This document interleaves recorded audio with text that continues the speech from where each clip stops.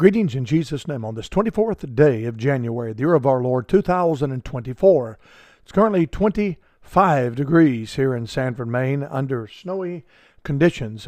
And we've received a good dusting, and the roads are covered. I've already been out early this morning. Had to go up to the doctor's and get my blood drawn. They're checking all of my different levels to confirm exactly what's going on. I've got just a little bit of high blood pressure, nothing major. It was 134/78 this morning. So we're checking that and also confirming some different things as we continue on for Christ. What a great day we had on yesterday. Very busy in the service of the King ministry and counseling, multiple counseling sessions and ministering to God's people. And then also a ball game last night. And the joy of winning both games, the volleyball and the basketball. And it was a great blessing and a great encouragement to be able to be there. Today we're busy here in my office studying and seeking the Lord and preparing for the meeting tonight and believing God for a wonderful time in the Lord. Our Wednesday nights have been just as crowded as Sunday mornings as of late, and tonight may prove to be different. The weather's going to be quite questionable with freezing rain and snow, but we'll do what God wants us to do, and we'll show up, and if those that cannot come, they'll watch on the video, and we'll have a wonderful, wonderful time.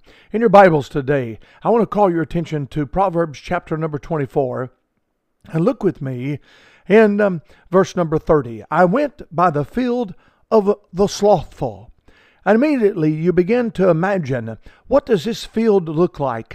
Not only was it the field of the slothful, but it was by the vineyard of the man void of understanding. And so here you have a field that is represented by someone who is lazy, and you have a vineyard represented by someone who is void of understanding. And certainly it cannot look good.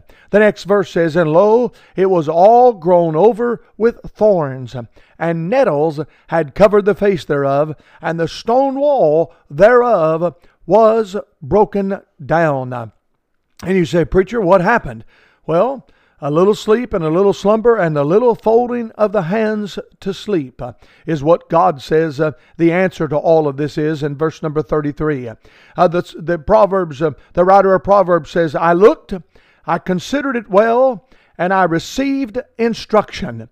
And the instruction is this: yet a little sleep, a little slumber, a little folding of the hands to sleep. This is what happens in our lives physically when we just have a little sleep, a little slumber, a little folding of the hands. One thing leads to another, and before long your yard looks like a junkyard. Now, I'm not mocking junkyards. Junkyards are great blessings, and they're opportunities to make great money, and I'm not mocking that.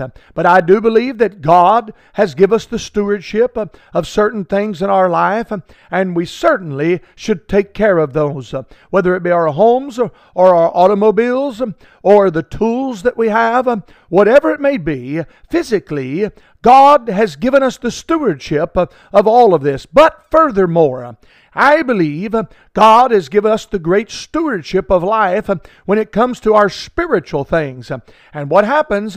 We get just a little sleepy in our services. We get just a little slumber in our activities at the house of God. We fold our hands one too many times, and our church is dying. I want us to take a little bit of self-introspection today and think about the status of our church.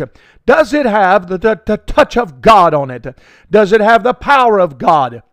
When you go to your church and you sing the hymns of Zion, are your hymns singing? Does the hymn singing come from the heart? Are the people of God have the touch of God upon them? What about the Sunday school hour? It's a good thermometer. Does your Sunday school hour have the touch of God? Is it full and overflowing with children that are running around? What about your choir? Does your choir have the touch of God on it? Can you sense when they're singing God's power and God's presence? What about the preaching? When the preaching is delivered in the pulpit? Does the man of God have the anointing of the Holy Ghost upon him?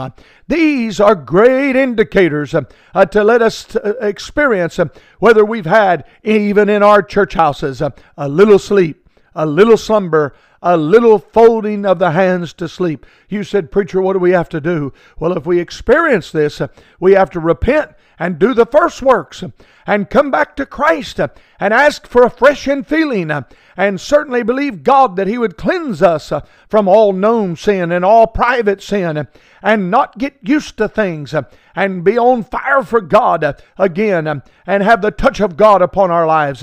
What a difference it will make in the pulpit, in the pew.